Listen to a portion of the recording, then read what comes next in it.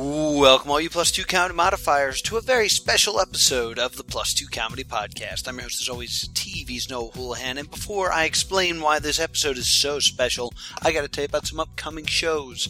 October 27th through the 30th is New Jersey Game-A-Con, which will be at the Tropicana in Atlantic City, New Jersey. So please come see us there.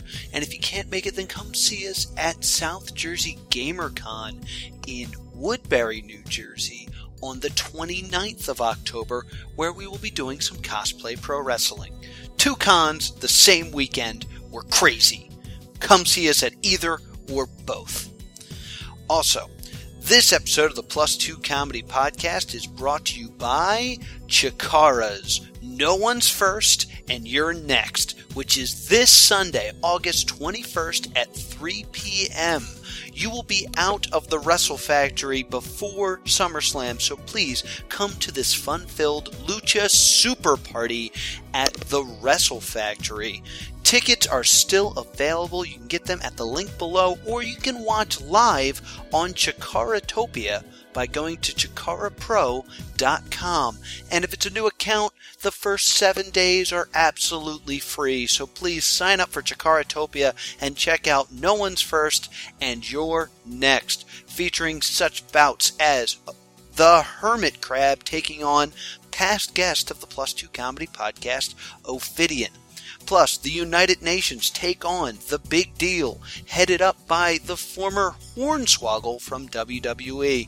And also check out Team Fire Ant versus Team Hollowicket and Princess Kimberly versus Heidi Lovelace. Now, this is a very special episode of the Plus 2 Comedy Podcast. This is a super panel. This features Brian Collin, who created Rampage. It also has Doc Mack, the owner of the largest arcade in the world, and also Jeff Lee, the creator of Q*bert. So now, without any further ado, take it away, Kirby Crackle. We're on the road, we're going home, to the place where wild nerds roam, with pretty girls and dudes in caves, going to cons is our escape. It's like a mecca for geeks in a star-filled sky, where you can meet all your heroes and none of them fly. We're on the road, we're going home. Who's ready for a super panel? I am.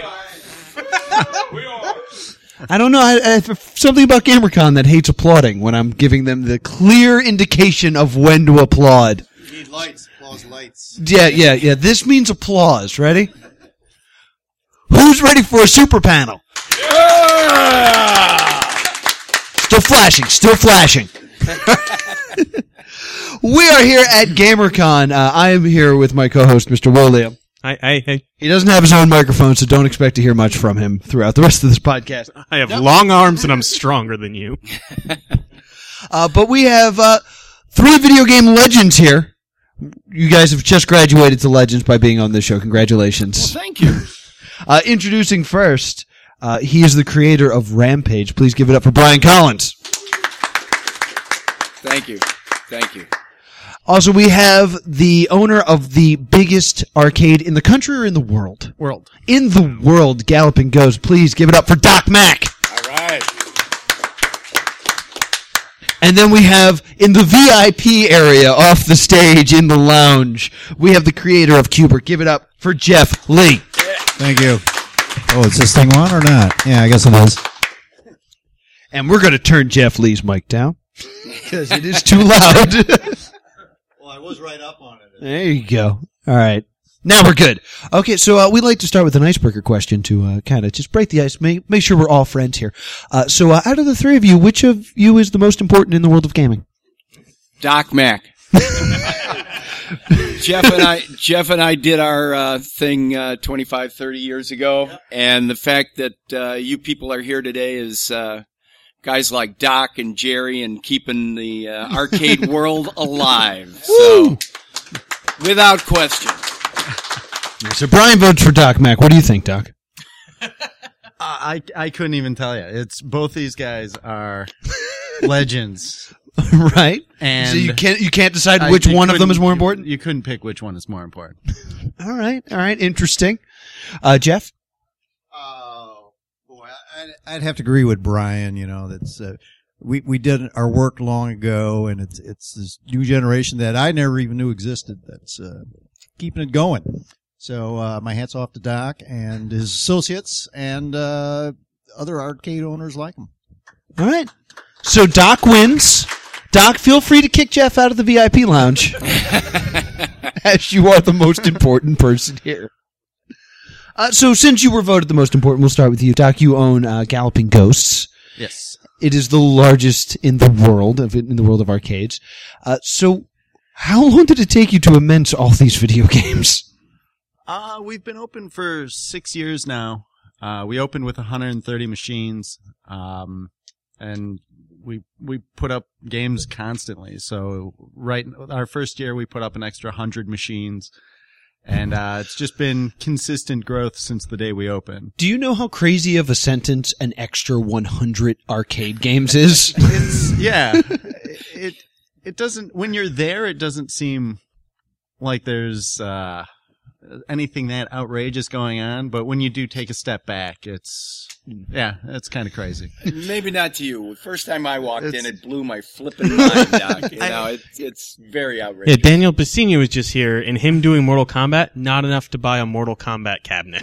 One cabinet. He was in it. So do you have a Qbert machine? We do. Open Codes? Do you have We a Rampage? absolutely do. It is actually signed by none other than Jeff Lee. Oh, wow. Do you have a Rampage machine? We do.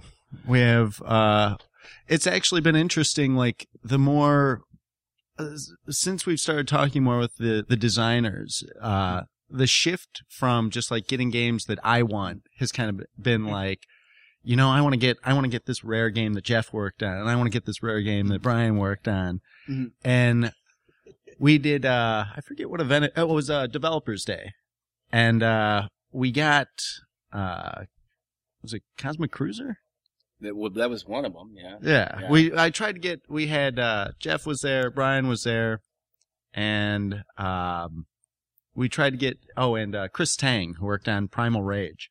Oh, nice. And we flew him in from California, and we tried to get a game of each of theirs for this event that we were doing, and just kind of surprise them with it. And it's just so awesome to see their reactions, because a lot of these games they haven't seen in a long time.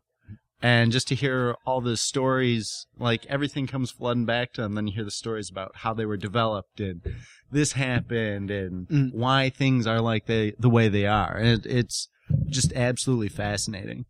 I'm glad you said that, because I tried to pull the most obscure games that Brian and Jeff made, and I wanted to ask specifically about those obscure games. So let's talk to Brian. What's Max RPM? Max RPM was an attempt to do, you guys, I think you must have discussed this. Doc takes great delight in finding, as he puts it, the more obscure. You know, I like coming out and saying, hey, yeah, this is a game you know me for, and this is one that has done very well.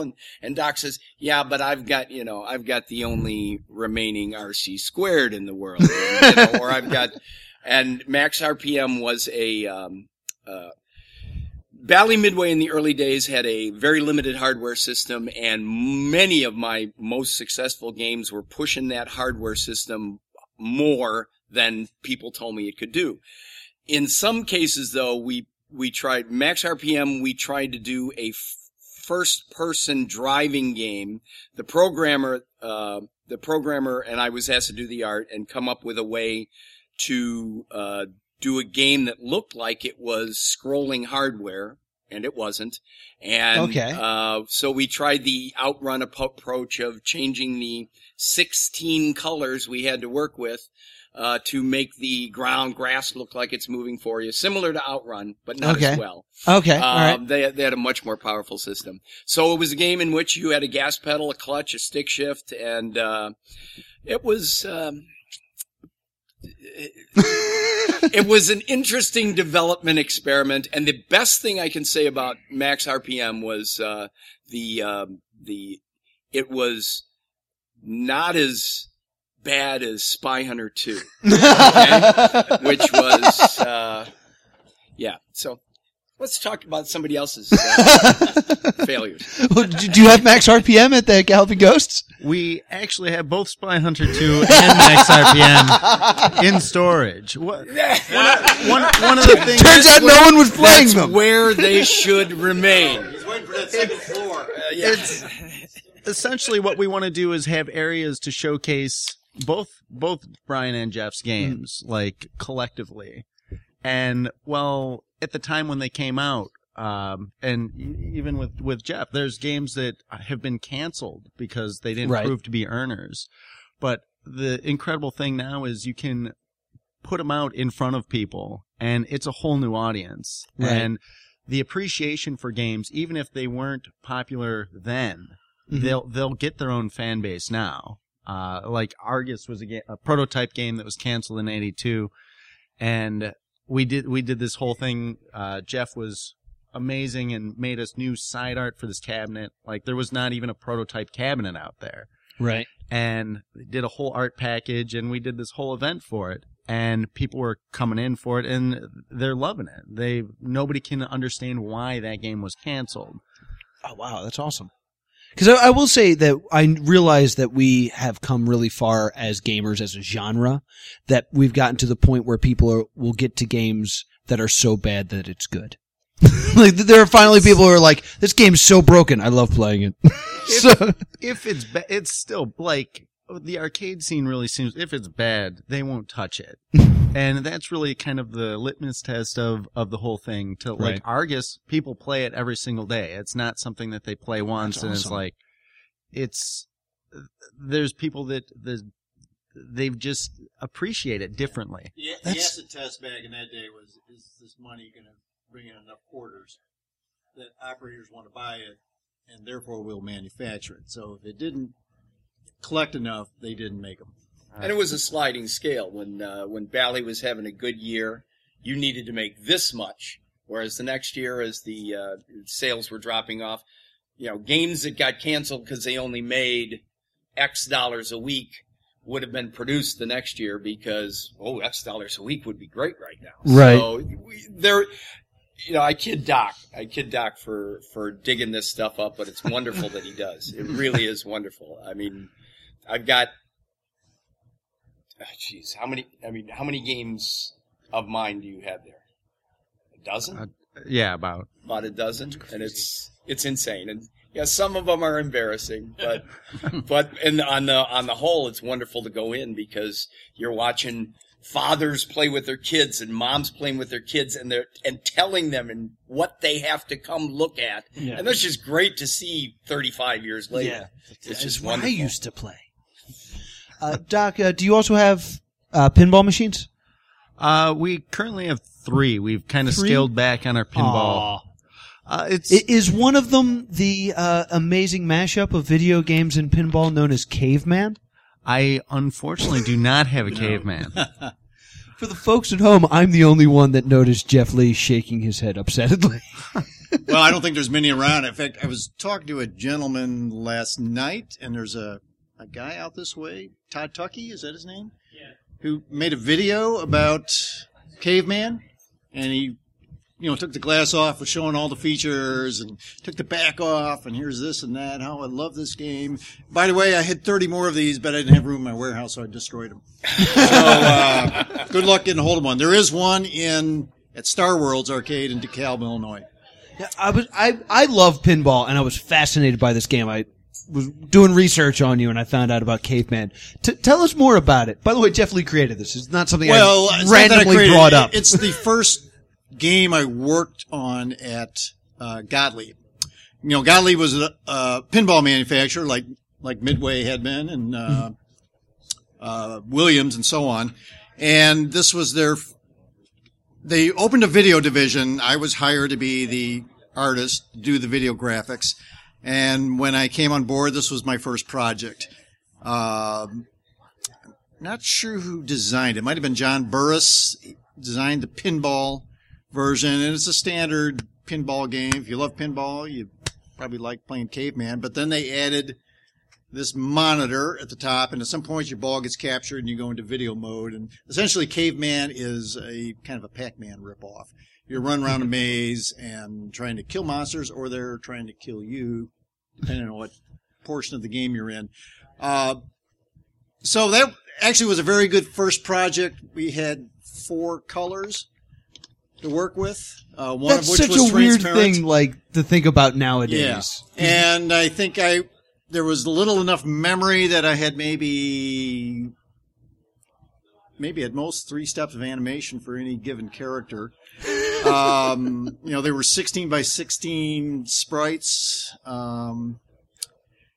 At one point, they wanted to do an actual overlay that would have been printed up like an animation cell, so they didn't have to spend processing power on background sprites, a maze. But so I actually hand painted some cells like that, and I still have them around. But they eventually popped for the little more memory, I guess.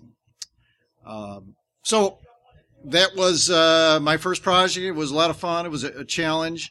I got to use some classical animation techniques. The game had a kind of a splash in the press at the time, which was all trade press. Right. They actually credited us, which was very unusual for our company. And it didn't do very well then at the with sales. So and our VP Howie Rubin wanted to kill the project entirely. He hated it. But it's my first game, so I've always had a. And were you serious that a bunch of them were destroyed? According to this Todd Tuckey, yes. Oh, they all ended up in a landfill in New Mexico with E.T.? I guess. Or, I don't know. Maybe he would salvage the parts for. Oh, that's crazy. But now let's talk about the hits. Let's talk about the big games that everybody knows. Let's talk about Rampage. Rampage was fun. Rampage, I always thought was interesting because one, you're playing as what is classically the bad guys. You're destroying buildings and eating humans. You're the anti-hero. You started out as a human, but thanks to biological waste and in terrible corporate greed, you mutate into someone with a little more. They can be regarded as a danger to the general public. But if it was, why are they turning their anger on like low-income housing?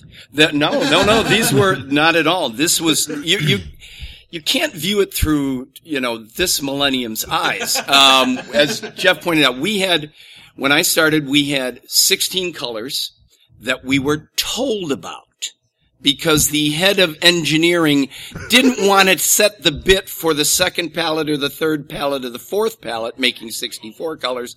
Because if you tell the artists that you had all those colors, they just want to use them. Oh, yeah. This is back before all colors were discovered. Yes, right. So there were orange is a lie. So we were pushing stuff to the extreme. So those were not low-income housing. Those were cutting-edge architectural masters with the few background blocks we had. And that was pretty much the impetus for Rampage. Everybody thinks, hey, the idea was based on, this or based on that, or you wanting to eat people or whatever. The impetus for Rampage was we came from a trade show where I saw competitors that could do background animation. And I said, why can't we do that? And they said, no, sorry, can't do it. You can't do anything except, animation now has to be only rectangles. And so I looked at one of the other artists, a gal I was working with, and said, okay, a building sliding into itself is animating rectangles. So we cover up the bottom with some dust clouds, which I still use in every game. And then I can do big monsters because I came from a film animation background. I like pen and ink. And when they told me I was going to be working for the animation side of Bally Midway, I thought, Pac-Man? Really? Animation? This is what they need me for? But I was lucky. My first game was Discs of Tron, and they really did need an animator. But I wanted to do big faces. So the big buildings falling into themselves let us do a game where I could show emotion on the faces, and finally I could start doing the kind of humor that I hadn't seen in games yet. Yeah, humor in games is always very difficult, but when it's done well, it is a wonderful thing to see in games. I'm going to take that as a compliment. It was. Okay, good. That's Just the making sure. correct way. I was just wondering when it was done well. So why'd you screw up in Rampage? No, absolutely not. Absolutely not. I love. I mean, if it's very cynical sounding, but I'm sorry. If someone is laughing when the game is over, they're more likely to reach for that next quarter. And as Jeff was saying, everything was about how much this game earns. Yes. You had to get that next quarter, and I just found that the easiest way to do it was to keep them laughing. Keep them laughing. That's a lot better than making the game too hard to continue playing. That was pretty standard. You joke, but that was pretty standard. I mean, there's plenty of games where, hey, this is a neat premise, and this is, this is kind of fun, and now let's tune the game, and the programmer would just simply say, okay, throw more at them until they can't do any more. And the nice thing about being an artist back in those days is an artist got to work on like 6 games at once, where a programmer had only worked on 1. And it was always, Jeff and I are up here, but it was always a team effort. I mean, there were always multiple people. I'm not a programmer, so when I'm a designer, that's what it means. But I was working with a programmer who was also a designer, Jeff Nauman, on Rampage. Right. And we figured out that, okay, we can throw little things at you in Rampage and overpower you, but in small, tiny, subtle ways that isn't going to piss the player off. Yeah. Whereas I've worked with other programmers that their answer was, no, just throw more at it. Yeah. And so you need to have a good programmer who also thinks like a designer and designer is basically someone who's, the way I think of it, you're making the game for yourself. This is something I want to play. So I never felt like Rampage was unfair. And then there was some genius then who thought, well, we can extend play. You're dead, but if you put another quarter, you can continue from where you're at. Where you left off, right? Yeah. So that was a Q-Bert. big step ahead. Yes, sir. How did you come up with Q-Bert?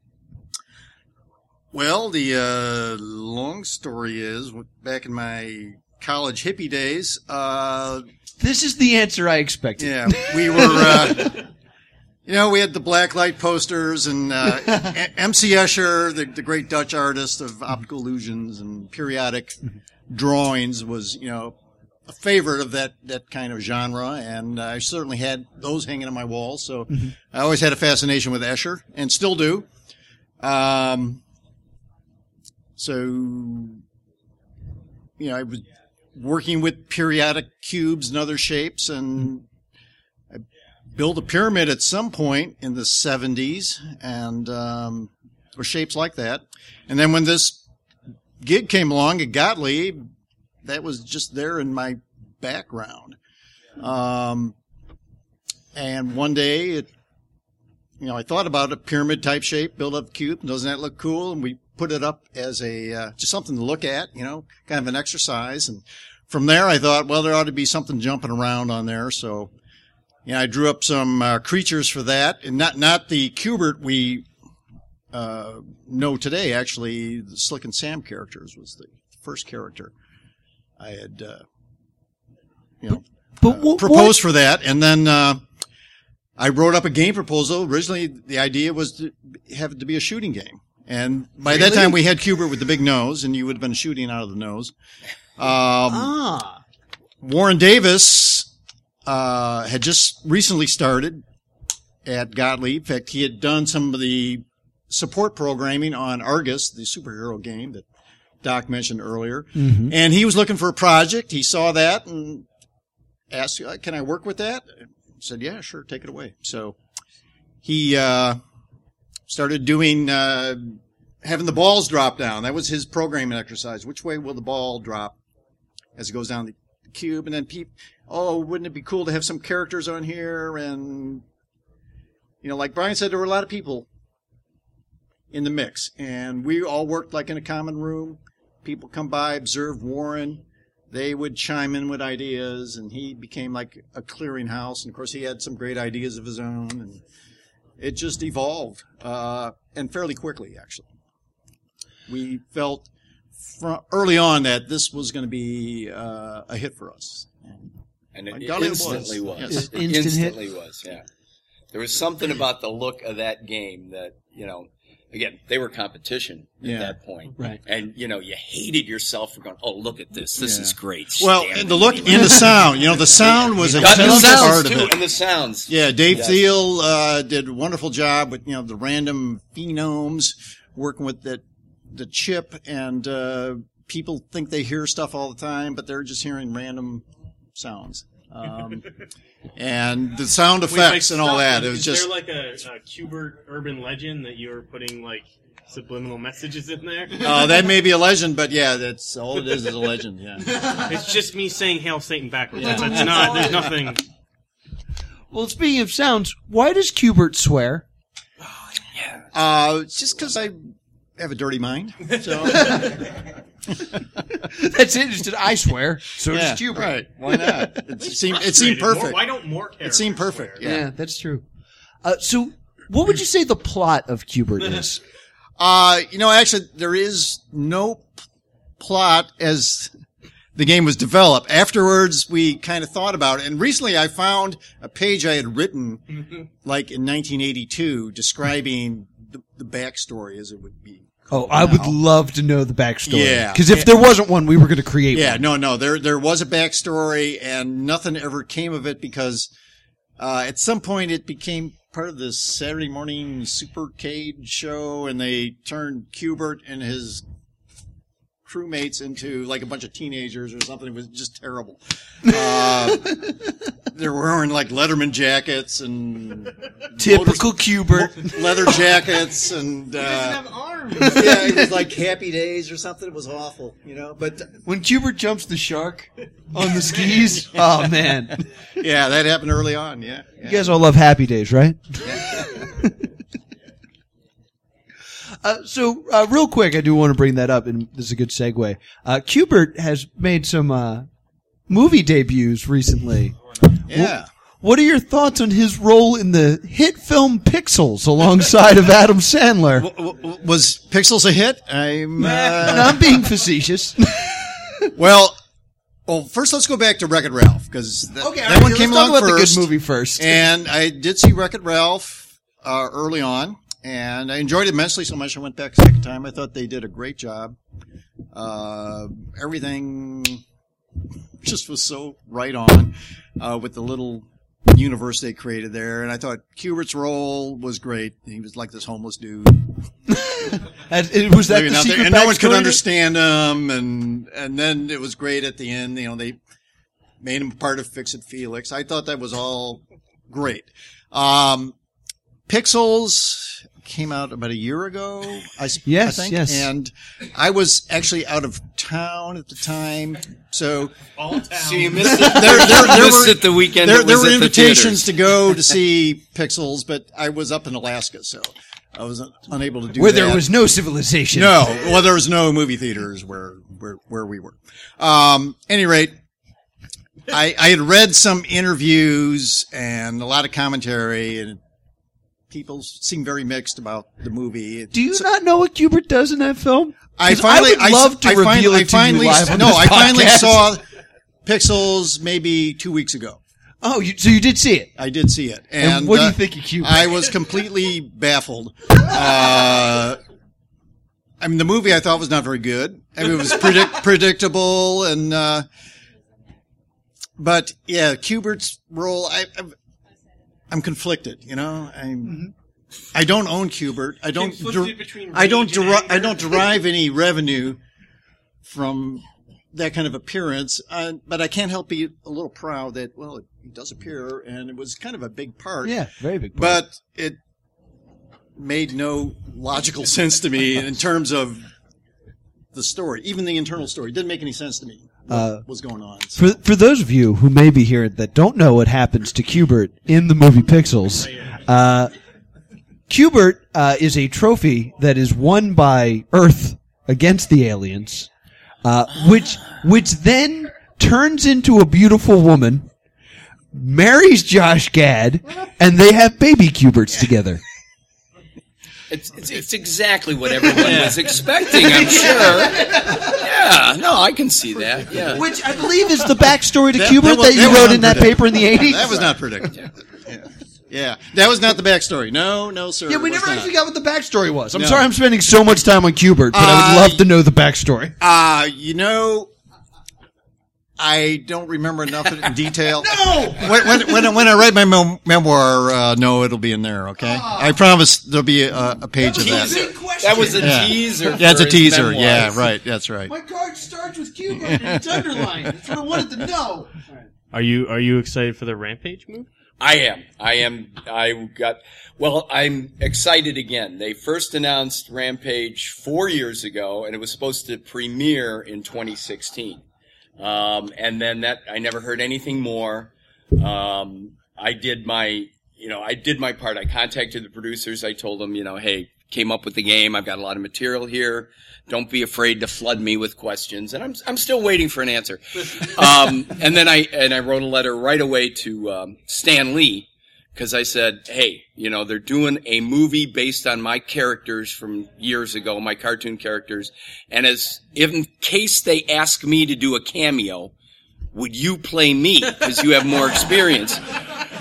And he's yet to answer me either. But You should cameo in all the Rampage movies like Stan Lee does in all the Marvel movies. that's what but he could play me. No, well, He'll play the real you, and you will play some old man that gives advice to the characters in every movie. Thanks for the old man shot there, kid.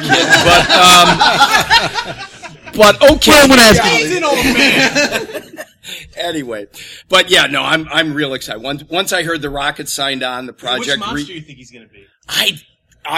all I hope is that they remember its humor and that they remember that that the monsters are the heroes. I don't know if he's going to be a monster or if he's going to turn into Q*bert at the end and and Josh marry Lizzie, but whatever happens, I'm delighted that they're doing it. I'm delighted that they're messing with it.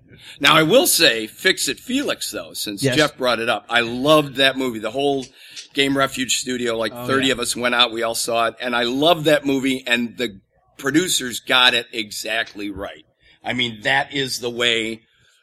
That's what happens when an arcade closes. Everything about that movie was wonderful. The only thing that was a bummer was the fact that they couldn't show Rampage in the arcade because, as everyone knows, Wreck-It Ralph is Yeah, that's a George good from point. Rampage. Yeah, So that's a good Were they point. ribbing you? Like, there's Q*bert. I love that movie though. I thought it was a terrific movie, but yeah, I think when Ralph took off his makeup at the end of the day, he was hairy and looked like a gorilla. I wish it could just be me. And Doc, you also have some brand new arcade games. Yes. Tell us some about it, because I love that there are still new arcade games coming out, because everything seems to be going towards console, because that's where all the money is. People think that. I honestly don't think that's true. Really? I think there's plenty of room in the market for both, like there was back in the day, and it just seems like so many other developers just step over the arcade to rush to the money from the console stuff. Right. But like the amount of traffic and the amount of that we see at our place at the Galloping Ghost, and the amount of arcades that are opening up, there's just such a tremendous demand for new games. Mm-hmm. We've been working on a game for quite a while called Dark Presence. Right. It's a one-on-one fighting game. I've currently, just because we have so much stuff going on, I've kind of handed that off to two of my other guys, Will and Jeremiah, who've been doing a tremendous job on it.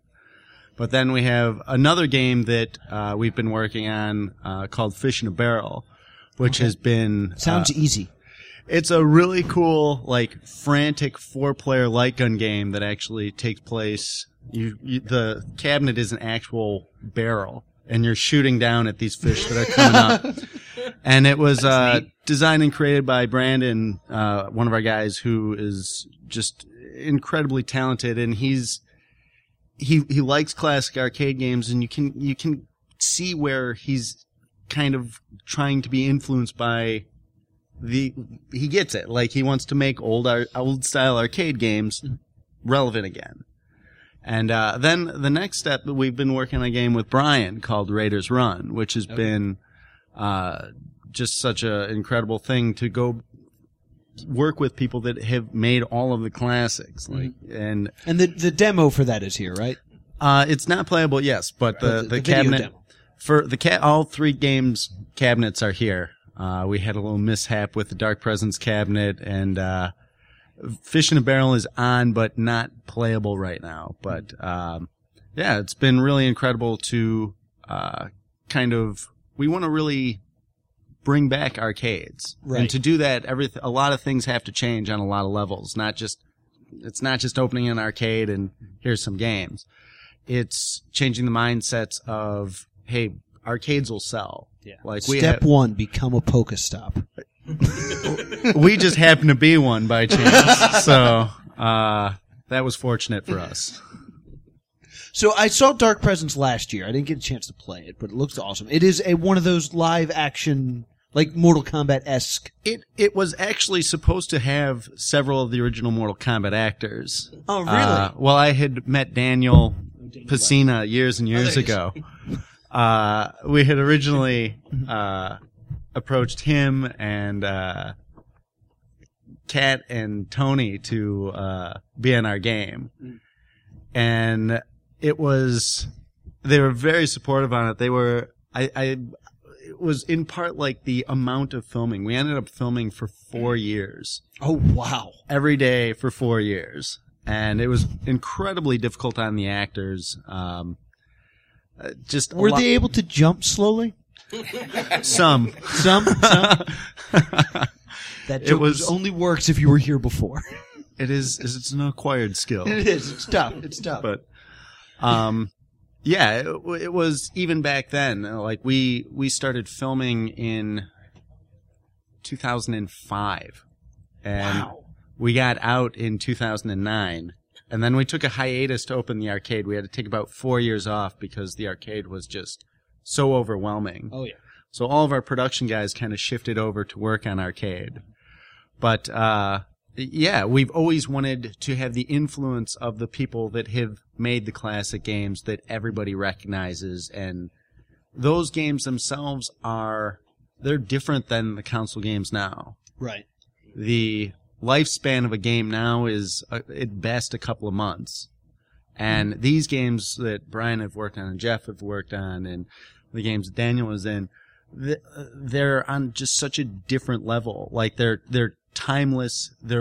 People will play them forever. They don't have that small window of the next one will come out. Like people will always play Mortal Kombat 1 and Mortal Kombat 2 Right. and Rampage. And even if they do sequels now, like in Qbert. There you go. There you go. And it's one of those, like, they just can't make them like that anymore. Or they Right. choose not to just because they're so interested. It's so much about money now. And it's just, there's not as much innovation. Right. It's about doing a sequel that'll sell well. Whereas back in the day, you did a game and then it was like, wow, I want to move on and make something else because I just made that other game. Right. And it's just different. It's a different thing now. Doc, do you find a lot of people upset that they're not getting tickets while they're playing at the arcade? We had, when we were opening, and again, this is one of the big problems with the industry, I think. The industry just doesn't know itself. Like, we had so many people coming in telling us, oh, no ticket games? You're going to be closed in 2 months. Yeah, I want to be able to win a plastic comb. Right. I need that. Where are your spider rings? It's like, I'm wearing them. yeah. It's just the mindset. It's kind of gone off in its own direction with nobody kind of revisiting it and being like, hey, we need to change some stuff. And that's really it's really the goal of both Galloping Ghost Productions and the Galloping Ghost Arcade. Like, we've helped 14 arcades open since we've opened now. That's and awesome. we're very open with our business model. Like, we try to not keep everything secretive. And that's one of the big problems within the industry. It's like everything is so secretive and you can't talk to this person and it's all about grabbing the money. But what's helped us been successful has been just like, we'll tell everybody the formula for how we open. And it was really easy. The hard part is, and the business model is free play, but door charge, right? it's $15 to get in. And then everything is on free play. That is my favorite thing in the world. Yeah, I love that idea. Because I will immediately forget that I spent money to go, because I've gone to a couple free play arcades, and just the ability to just press start again and continue and not put a quarter in. Absolutely. There's a 12-year-old in me like, it's free, I'm not spending any money. Well, the psychology on it, on how it gets you to play all these different games. It's like before, when you're walking around with a pocket full of quarters, it's always, I have to spend each one of these wisely because I have a finite amount of them, and once I'm out, I'm going home. And here, it has nothing to do with the door charge or quarters. More people tell us that, how can you do this for only $15? And it's like, it should be more. It's 530 machines. And it's not even about that. It's, come check out this ridiculously rare stuff that you've never played before. Right. And on top of that, we're very social. Like, we talk to everybody. We try to talk to everybody, and we see somebody playing a game, or they'll ask about a game. It's the start of a conversation. And it's what makes it more of an experience. Like, the games are, obviously, it's a huge, huge element to it, but there's so much more. And the fact that we have, like, any day of the week, you never know who's going to be there. Like, Daniel Pacina can be there, or Brian Colin, or Jeff Lee, or Philip Ahn, Eugene Jarvis. Like, the amount of industry people that just come hang out there just to socialize and see, like, they're also fans of it too. Right. I get George Petro, who texts me, who runs Play Mechanics, who does, like, Big Buck Hunter and most of the relevant arcade games that are out there. I get texts from him. We just put up 2 Tigers. It's an incredibly rare game. Most people haven't heard about it. It's I immediately thought like Tiger Electronics, those little weird handhelds that I used to play as a child. 1982, I believe, a very classic game. But he's like messaging. He's, oh, that was my favorite game. He's like, nobody knows about it, but that's such a cool game. And the industry people have an appreciation for what everybody else worked on as well. So it's great to see them react to it. Yeah. Well, and it should be obvious there is no single greater champion for the return of the arcades than this man. Yeah. Because his business model, he says, is easy. No, seriously. He claims his business model is easy, but his passion, I mean, when he's talking about the fact that he's got all these games and that, the illustration you used of the quarters, and I can only got this to play this, this, and this, he wants the industry, or the new industry, the industry as it reinvents itself, to understand that the fact that you can let people play all these other things they might not have ordinarily played builds a passion in the player for the appreciation, which in turn feeds right back into what you do. It's brilliant. It's brilliant. It makes a lot of sense, and I've always been a big fan of arcades because I was the guy that needed to get a workout and played a lot of Dance Dance Revolution in arcades, but I still was very happy that they were there. I took a break and played some Tekken, and Centipede. I was a big Centipede guy. So I love that the arcades are coming back, and more than just a nostalgia trip, that there are newer games being developed. Because I know you guys are also working on new projects, right? That's what my card says. Well, like, and again, like the way the games were made, like the games went from being, we need to make quarters here. Like, the difficulty has changed so much. That has changed how games are designed. Like, now, you buy a console game, they need to keep the player engaged and talking about it online. From the artist standpoint, they want you to see all the artwork. So they want you to win eventually. Eventually. And they scale back the difficulty. Like, players, it's interesting to watch really good console players come out to the arcade. Because often, like, a classic arcade game will just beat them senseless. And they'll be like, wow, I hope nobody saw that. I'm going to go back to my PlayStation 4 or whatever. Yeah. And I think if you can blend that together, you can get people to play And there's incredibly skillful players out there. Like we used to host, we had a tournament team, a fighting team for Mortal Kombat.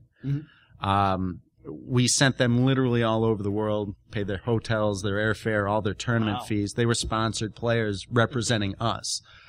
And there has to be that bridge that gets made that brings the console players back into the classic era of, like, these games are much harder than you're used to. Like, your health isn't coming back. It's one hit and you're done. And that's, like, we do a lot of scoring at the arcade. We track all the house high scores and world records. We've had over 300, and I think it's currently over 320 world records set at our place. Wow. And that makes players travel in from literally all over the world. We get players from Japan and Luxembourg, and just everybody comes in. Like, you can't be in there any day without somebody from being out of state. But it's more about setting a high score and a world record and competing on that level. And it's just incredibly different than console gaming. Yeah, absolutely. And also because you could break the world record and not, like, know that it's already been broken again. Because there was a lot of times where the scores go back and forth because they're on different parts of the country playing playing on a cabinet that's not connected to each other. For sure. It's different. Like the way arcade cabinets are, there's a site called Orcade, and there's Twin Galaxies that track world records. Twin Galaxies back? Last time I saw they were dead. They're around. They're very different than what they used to be. It has gone a lot more console based. Right. It's now peer reviews instead of referees. And that it makes it different. But yeah, the scoring in general, like the accessibility to find a lot of these games it's diminished so much that we have probably, I think right now 140 machines that we're the only arcade in the world to have them. Wow. So if you're setting a world record, you have to do it at our place. Yeah. And it just makes it interesting. Like, that's why that guy smashed 30 of those machines. Yeah. World record done. Yeah. No one else will ever play this. That's awesome, though. But I do have that. Brian, you were working on a new game that you kickstarted recently? Well, yeah, we a few years ago, of all the games I've done, Rampage is probably what I'm best known for, and then a lot of the Midway arcade things like Arch Rivals and Pigskin and Xenophobe, and there's a generation that loves those and then played them on their home systems and everything like that. But when Jeff Nauman, programmer I did a lot of those games with, and I left Midway after Williams bought us, Jeff and I were the only two guys they kept, and then we finished Arch Rivals for them and did Pigskin, and then EA contacted me and said, would you come work for us and make games? And I said, I'm not moving to California. Understandable. And they said, well, would you consider, forming your own company? So Jeff and I formed Game Refuge, and the first game we did for EA was General Chaos. Right. We went out there, hadn't told them anything about it, pitched the thing to a room full of strangers, scared to death that they're going to say, what the hell is this? And for those that don't know, General Chaos was on a Sega Genesis, 10 warriors on a screen fighting against each other, and it was pretty much General Chaos. You had to use a joystick to control a cursor.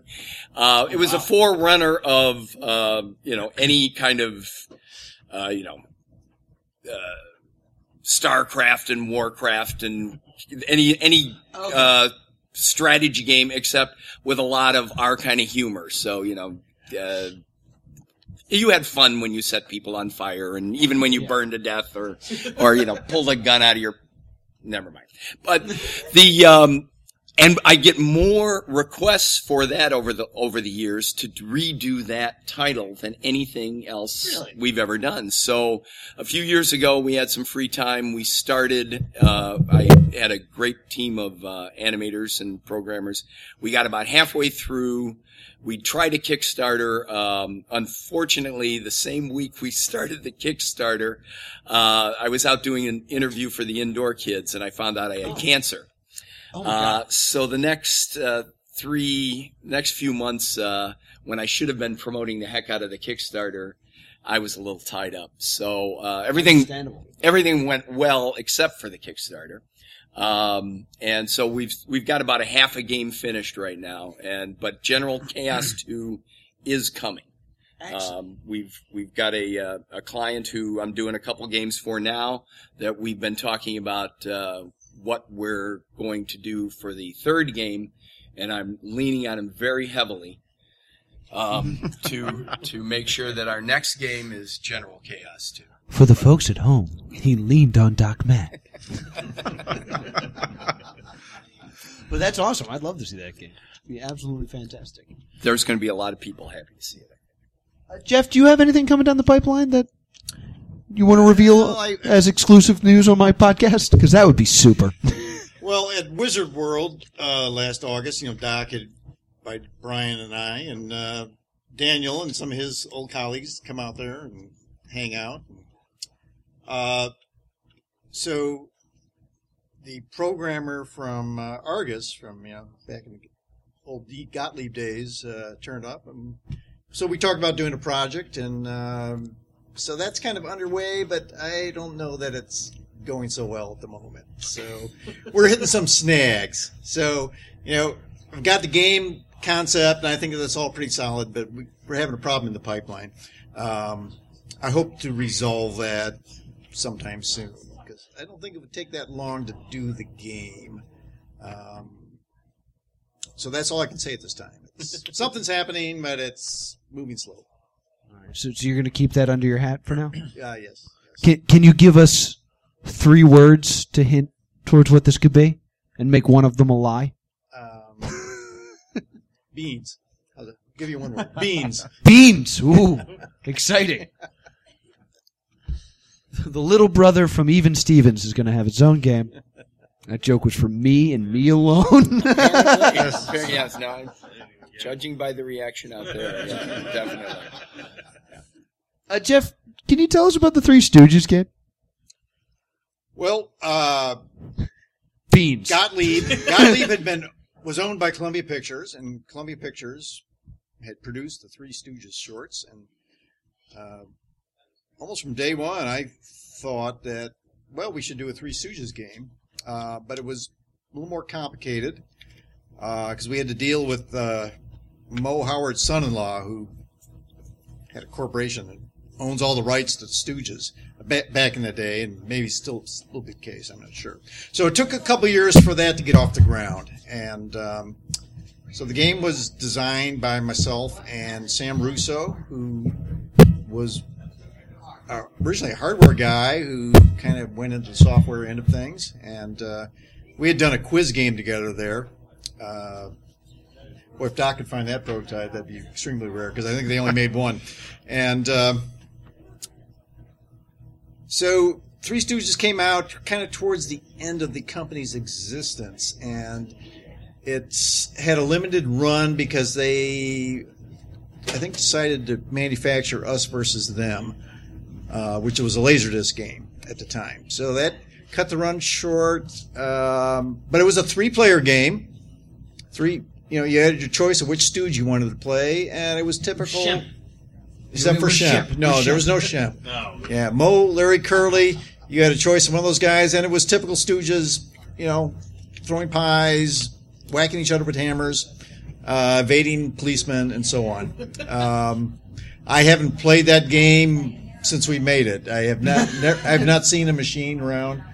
I'm hoping someday Doc can find enough parts to revive that. That would be a lot of fun to play that thing again.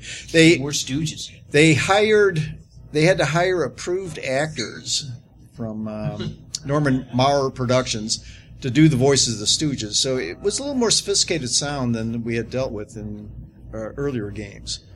They didn't just get Billy West? Doesn't Billy West do all the Larry now? Does he do it? Yeah. Well, this would have been before his time, I'm sure.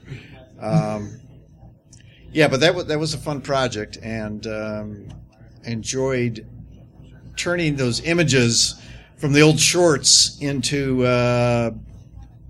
pixelized versions for the machine, even though what actually ended up in the game was, little sprites of the Stooges walking around. My regret is we didn't do it in black and white. Oh, that would have been I think cool. that should have been the That way would've we been cool. went with that. But it Brian was complained full about color. only having 16 colors. Yeah. You're like, too many. Well, 16 would be great with Shades of Grey, I was going to 50 Shades Yeah. of Grey, and the Three Stooges Well, there's that, seems yeah. like a natural. Yeah, there's bondage and all kinds of mayhem. Yeah. So I'm gonna Make sure your slapstick is consensual, guys. yeah, that's all we ask. So I'm going to open the floor to questions, but I have the most important questions for all three of you first, and then we'll open the floor. Jeff, are you good at Cubert? I get into the 30s. So that's not so good, I guess. Yeah, that's a little above average, I would say. All right, cool. Doc Mac, what would you say is your holy grail? What's the one game that you're looking for that you just can't seem to find or just want to get your hands on? It's actually just kind of appeared in the last few days. It's called R360. R360. Yes. I've never heard of What this. is it? It is. It was put out in 1991 by Sega, and it is basically you sit in it, and it's able to spin all over the place. I've seen So this exactly once, and this was like years ago. it came out. It was like about $170,000 machine, and there's none of them out there. There's like 25 of them. It was at Disney or something there. Yeah, it was. The precursor to it was Galaxy Force 2, which I found a few years back for $500 out in Ohio. Oh, wow. And that sits down, it spins around, but that's a space game. R360, you're actually using, it's basically like a redesign of Afterburner.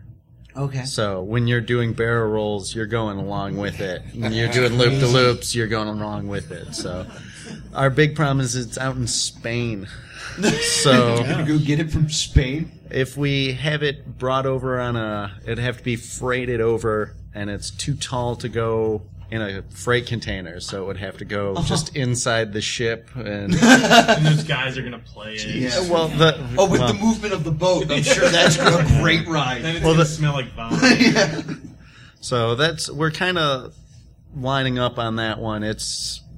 We have to fiscally, it's easily the most expensive game. Understand. So we're treading cautiously on if we should get it or not. But there's been so You many. should. You absolutely 100% should. We're trying.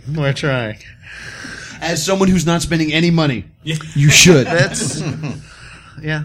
We hear game requests almost every day of like everybody wants all their favorites, and Of course. we try to have them all. You so. guys have Carnival? We do. Sure, we One of do. my favorite games. Amazing Racer? game. Oh, Pod Racer. We do.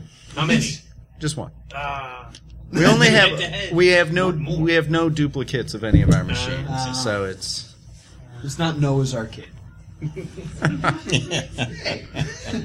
And Brian, most important final question. Brian, why are you in the White Castle Hall of Fame?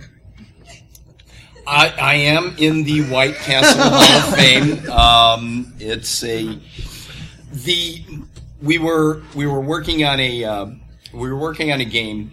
I have a very simple business model. Somebody pays me money, I make games for them. So, and I'm not much of a businessman, but been lucky enough. People have been tapping me on the shoulder for 30 years now, 20 years since we formed our own company. And we've done all kinds of stuff all over the map. And we got an idea for a new gaming concept, legal gambling concept came up to us while we were working for the casinos. And I thought, boy, this is the answer to how to do a Spy Hunter 2, to how to do a racing battle game. This is the perfect answer. We got onto had a programmer. We got it into a game engine, and it was that's a whole nother story. But I went out to the artists at the time and I said, look, we're trying out this new game engine. I need you guys to make me some landmark buildings so we can see, because it's fairly low res. It was quite a few years ago, but fairly low resolution. But I need you guys to create some recognizable iconic buildings, and the one animator did a White Castle. You know, he just did the White Castle hamburger place, and someone from the office wrote White Castle and said, you know, and then we had to finish it. We had this little goblin who was going to be in the game, and he's running around the White Castle and there's little sliders floating around and everything else. So he sent off a letter to White Castle, and they put us, the three of us, myself and the two animators, into the White Castle Hall of Fame that year. And then when the game did come out, they when it was finally released for PC, they included slider coupons in the game. So yeah, I'm telling you, that is my proudest moment. Thank you very much.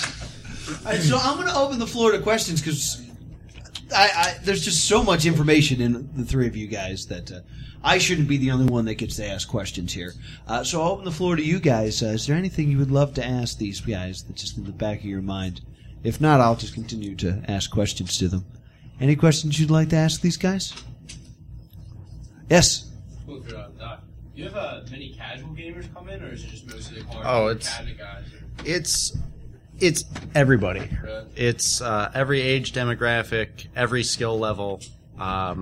We've had players that have never set a high score before.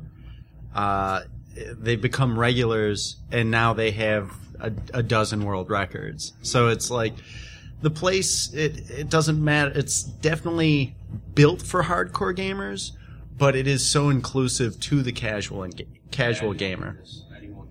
Anybody can come in. There's no ego. Like, we do a Gamer of the Year, and those guys are such advocates of gaming. Like, there's no egos at the place. It's no like, well, I'm the best at this, and I'm on the machine, so I'm hot. Those guys will help you learn to play even better. It's all about the sharing of like strategies and stuff. So we get people in from everywhere that travel in, and it's the full range. Didn't you just have a 9-year-old set a new world record on Mad Planet? Was it Mad Planet? Mad Planet's Yeah. one of Jeff's games. Yeah. Don't we have a world record holder right here? We do. Yeah. Flicky. Flicky. Yeah. Yes. Flicky? Yes. It was a Sega game back in 1980. Oh, I thought you were saying that was her name. No. her name is Danielle. She's legally changing it. This is Flicky. So yeah, we had an 11-year-old who never played much arcade games before. He came in and he worked at it, and he took a world record that stood for over 15 years. Oh my God. That's held by it was held by a player that he's got a ton of world records and he's a tremendous player. And the score was thought to be that might be the most anybody will ever set. And then this 11-year-old came in and just trampled it.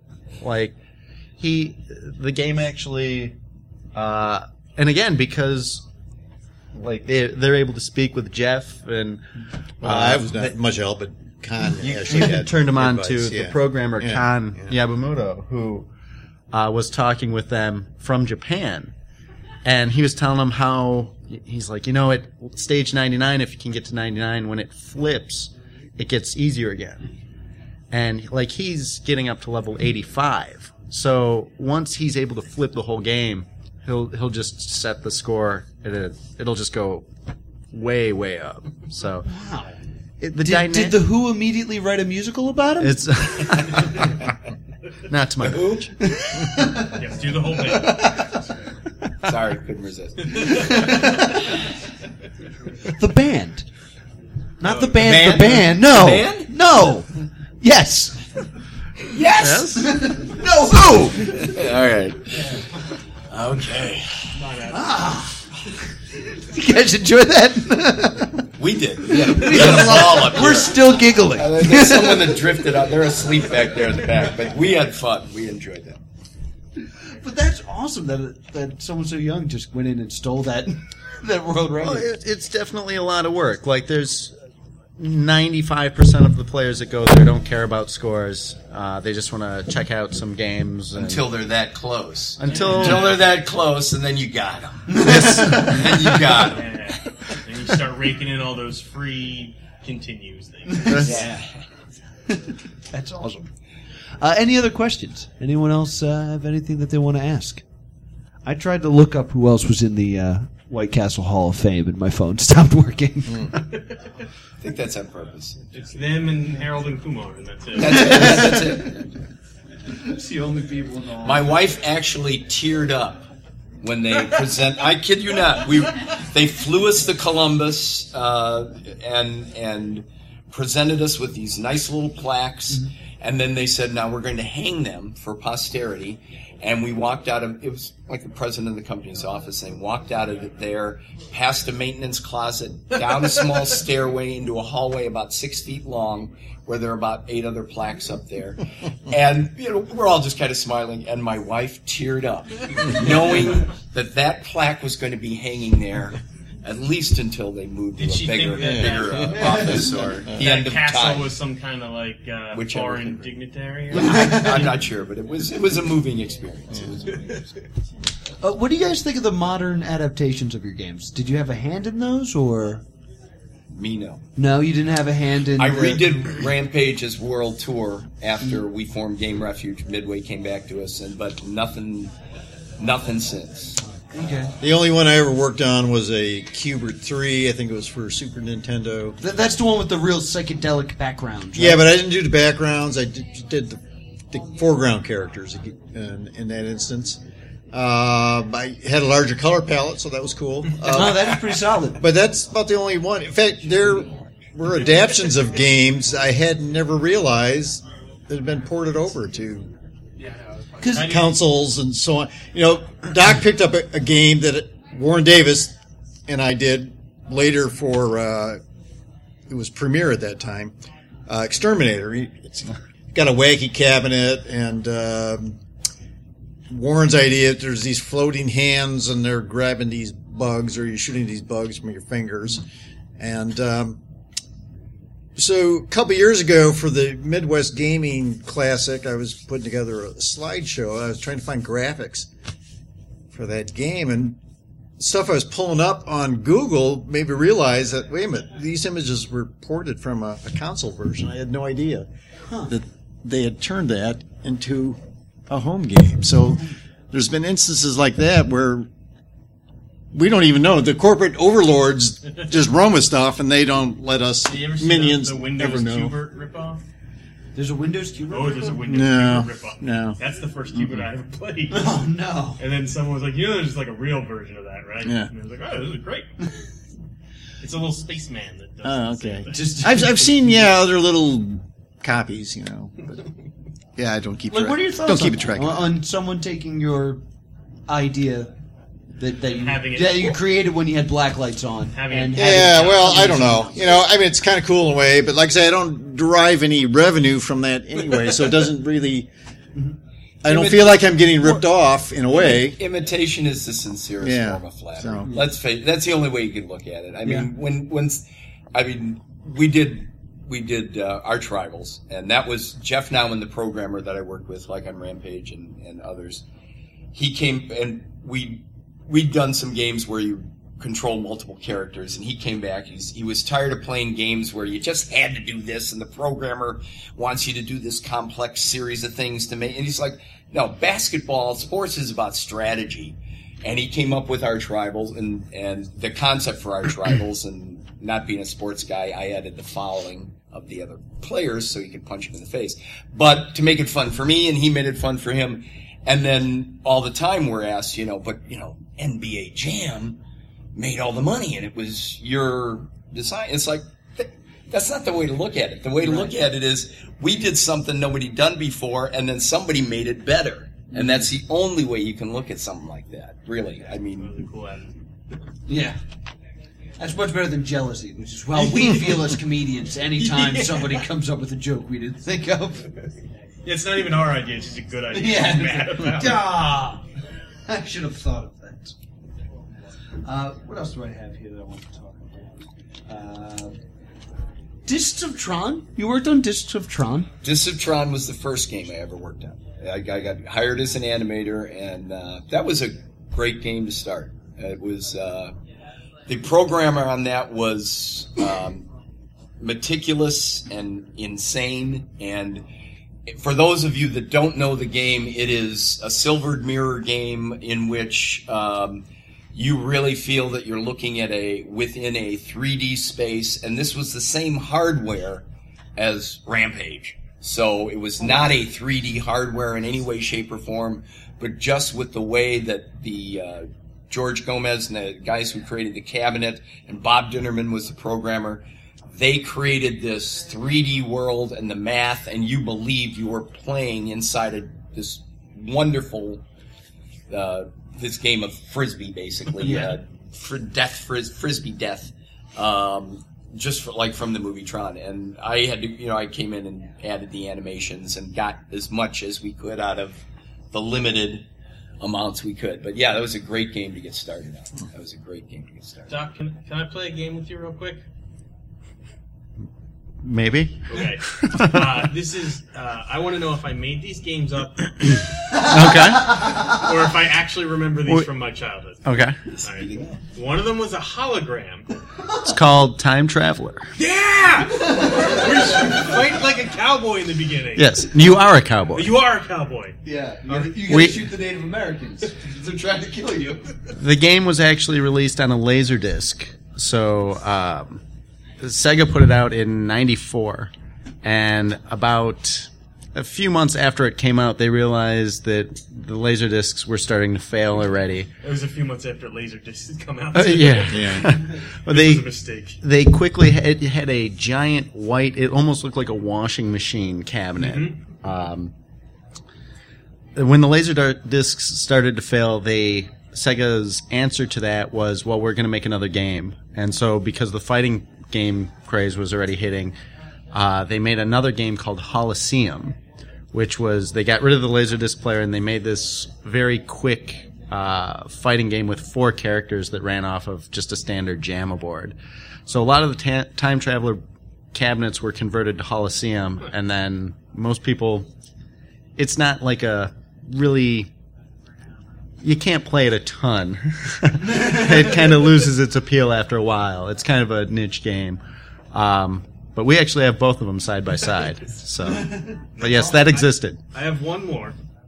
It is a driving game where you have a gun and you can have someone sit next to you with a gun. That is Lucky and Wild. Okay. For a split second, I thought you were talking about Spy Hunter. Good, I'm glad I didn't make either of those games up. Those games are all real. They really exist. So we're running out of time. Any last-minute questions here? Yes, sir. Can I play the game?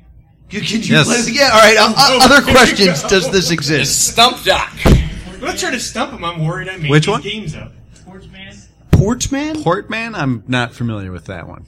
It's a game where you work on the docks and you gotta... I have heard of it. I have heard of it.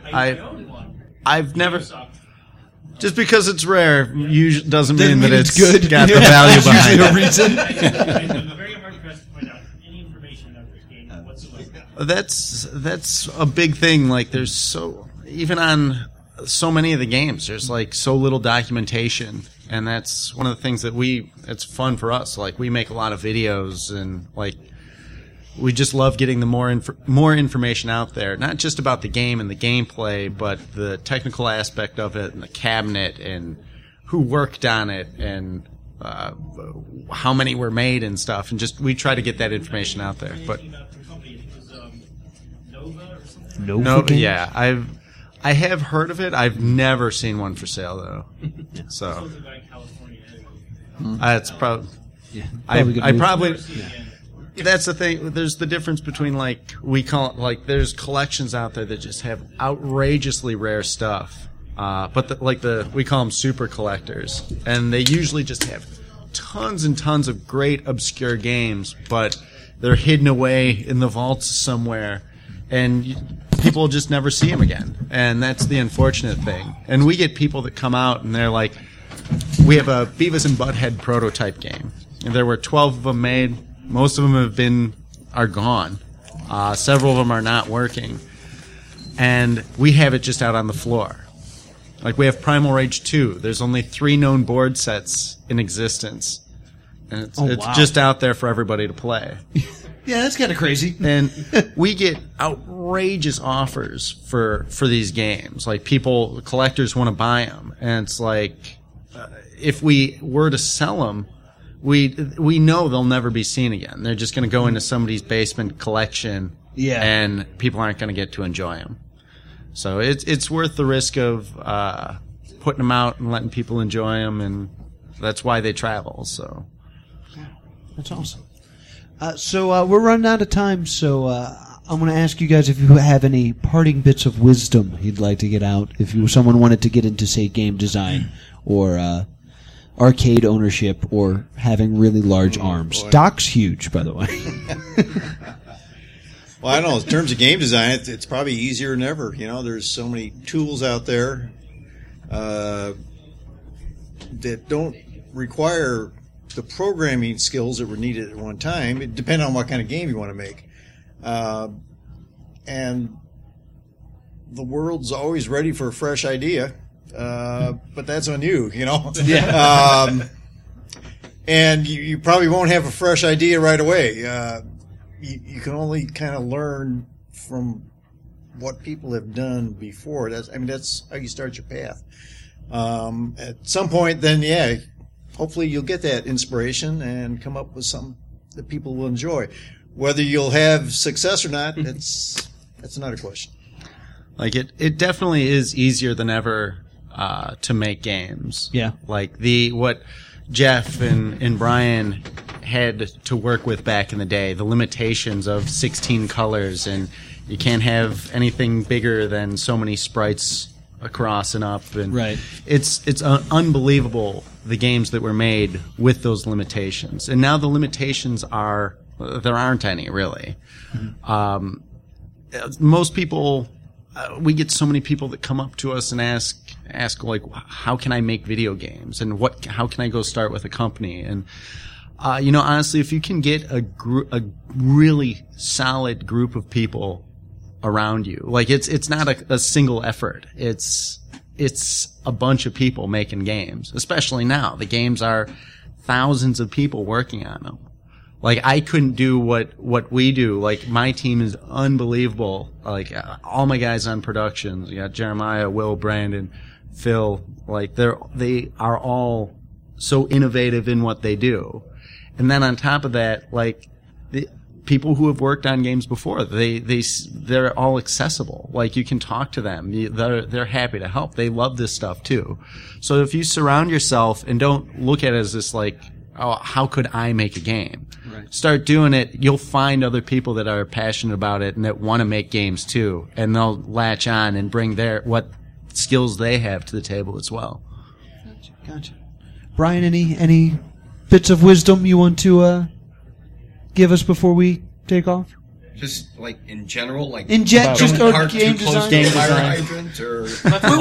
We were sticking with game design, but if you talk some about good White Castle. If I start knowledge. talking about game design, we're here for another hour. I'm very passionate about the process. I think game design is creative problem solving. It is for me. It's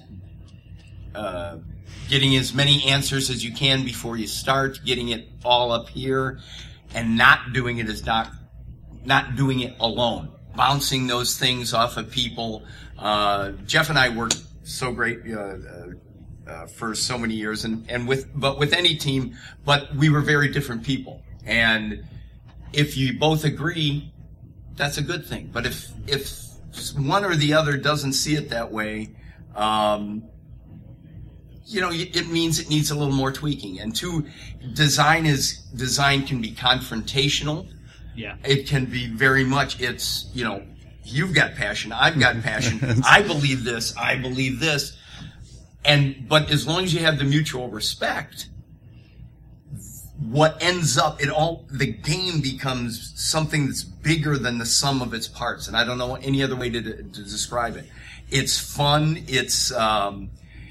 but when people ask me for like a path to become a designer, I mean, a lot of what Doc just said is, go out and do it. Just start doing it. Don't wait to be taught. Don't wait to ask what is the right system or the right tool use what you've got, work with what you've got, make what you can make. You'll learn from it. From there, you'll know better the next time what not to do. You learn as much or you learn more from your mistakes than you do from everything you get right. If you want to be a game designer, you want to be a creative problem solver, no matter how you're going to get there if you've got what it takes, because that's what being a designer is finding answers to, I don't know what the hell I've got to do. So, yeah, it's a fun way to make a living, I gotta say. Absolutely. Guys, thank you so much for being here. Thank you. Thanks. Brian Collins, we're Plus 2 Comedy. Thank you guys so much. Thank you. Thanks, everybody.